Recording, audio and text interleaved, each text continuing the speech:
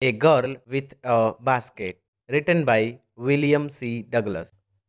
A Girl with a Basket has been written by William C. Douglas. Full name was William Campbell Douglas, who came to India after the partition of the country in 1950. At that time, India was full of refugees who were driven away by the communal fanaticism of Pakistan. He had unique experience at one of the railway stations. Many refugee children were selling small articles like baskets and fans. He was impressed with a little girl of 9 years. The essay is the recollection of his valuable experience. He was fascinated and charmed with the natural beauty of India. A Girl with a Basket is one of his famous essays.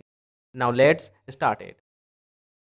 I had left New Delhi for the Himalayas.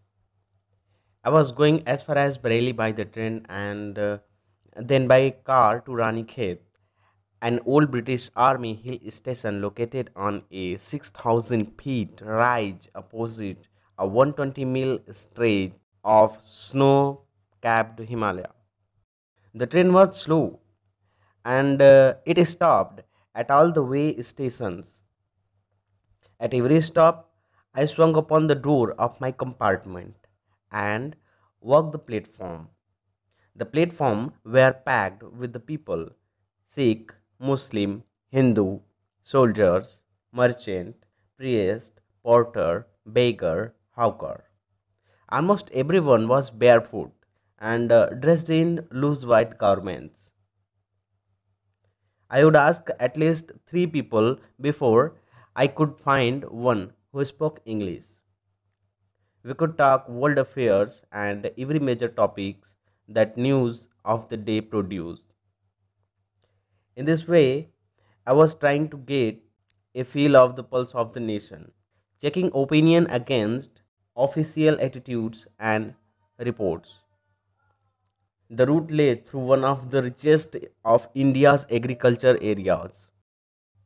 This was the plain of Upper Ganga River, 1,000 feet above sea level but tropical.